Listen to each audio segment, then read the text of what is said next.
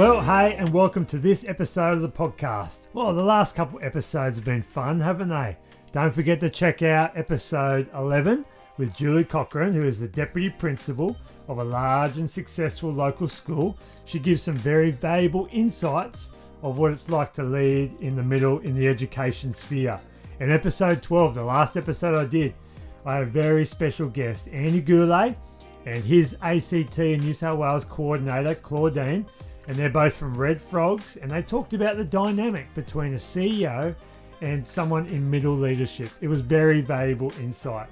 But hey, you're here at episode 13, so let's not live too much in the past. Let's get into this episode today.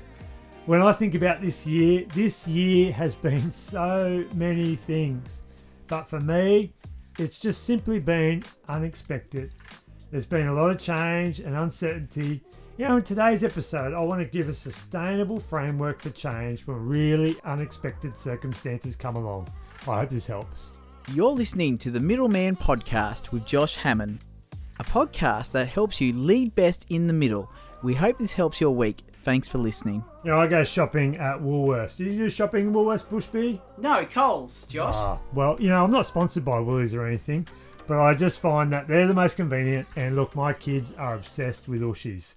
So I've got to get those anytime that they're running that promotion. But when I'm in a rush and I've only got a few items, I'll go to the self-serve checkout and start scanning and bagging my items. I'm sure you probably do the same. Often I put one of these items in the bag too quickly, you know, usually bananas or avos, or I'm a bit of a fan of dark chocolate. And I'm presented with this loud statement from the machine that says there's an unexpected item in the bagging area. Do you ever hear this? This usually results in one of the kind Woolly staff coming over and helping me out so I can get out of there in as quick as time as possible. But they're usually helping several others that have got the same problem as well. You know, when I heard this statement the other day, unexpected item in the bagging area, I was struck that, look, this is a great picture for anyone in middle leadership this year. There's been unexpected things in our roles, in our lives, in our families. In the load we carry, there are unexpected items in the bagging area. You know, I had plans at the beginning of this year that have never been so irrelevant. Lots of things I thought I was going to do or wanted to do, they just went out the window in a flurry when COVID-19 blew through. You know, if you've been on social media this year, which I imagine is nearly all of us, except maybe one or two of you, I don't know, but you would have seen people posting incessantly about pivoting.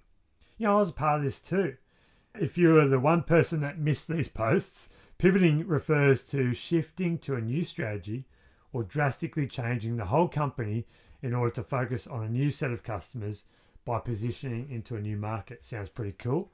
And look, if there's a year to ever start pivoting, 2020 was the year to do it. And it's a good idea, by the way, as well. Hanging on for normal to return will often or likely see us left behind in some way this year.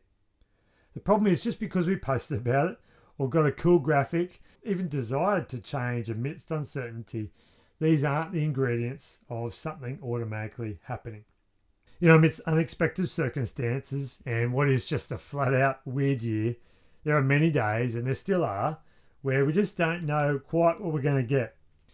In these times, I've found it valuable to step through a simple framework as we come across these unexpected circumstances.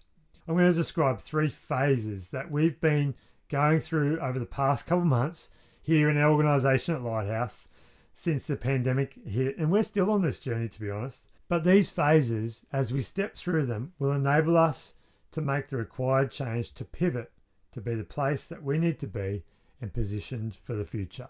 You ready for these? First one is, I call it the scramble. Phase 1, you are just scrambling. You know, remember back to March or April, if you were leading in the middle in any organisation, you'd be familiar with this time where everyone on the team was scrambling. Everyone was doing new roles. What mattered on Monday just didn't matter on Tuesday. For us, this required putting, you know, all of our content from in-person onto online pretty much overnight, getting in front of cameras, closing our physical venues and opening online ones. The scramble was a bit of fun, wasn't it? It's something new, it's exciting. You know, if you're the type of person that is energized, by spontaneity and adventure, you were in your element in these couple of weeks. Although scrambling in this phase feels like pivoting, it's actually not really. You can't scramble forever, and it actually won't see you make long-term change. But in saying this, it is a necessary phase to get stuff done. If we were just sitting around as the world was changing around us, we would have been left behind. Action and scrambling was definitely necessary. But we needed to make the leap to phase 2. And this is what I call sustaining the unexpected. After a few weeks, we're all looking at each other thinking, how long is this going to last for? Are we going to be scrambling forever? If you've ever led in a scramble, doesn't matter what season you're in, you realize you can't sustain that forever. It was helpful for me and our teams and our board to have a process that we could recognize and step through so we could sustain this unexpected season. Within this phase, we audited all of our skill set in the organization. We saw where we needed to add or maybe retrain or invest or just identify some things that clearly didn't matter for the short term right away as we adapted. This is where we asked ourselves and the team to continue doing things that maybe weren't our roles in 2019, but needed to be in 2020. And we weren't even sure for how long we were going to be doing it for. When asked for clarity about, how long am I going to be doing this for? Often the answer was, well, I don't know. But you know what? We're going to do it together. This phase required high flexibility and buy-in to why it is we were doing what we were doing. Between April and maybe September, or even really ongoingly now, many organisations had a completely different vehicle on how they got their vision to other people. For example, to sustain this unexpected season, we had to produce operation manuals for new things that we had to do. This meant what took 4 staff to scramble over in the first couple of weeks or in the first phase, that one person could direct 1 or 2 other staff in a calm manner with the manual in place. In phase 2, you ask yourself lots of questions which set you up for the next phase. Questions like, do we want to be different forever because of this? Or will we just return to normal? This is where I think true pivoting starts to take place. Asking, what will we restructure for good even though the pandemic won't require us to do so?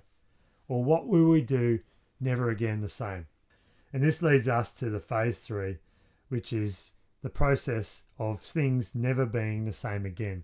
What is it the type of place that you want to be changed forever because of the challenges or the unexpected items that have crossed our path this year? The other 2 phases, they can be fun. They can be exciting. They can be adventurous. It can feel like we're really achieving something.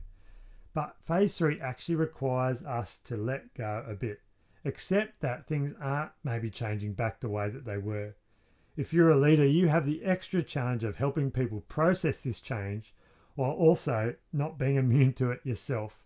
It can be a really difficult challenge and a heavy load to carry, to be maintaining things as normal, but also changing in the background or in the process.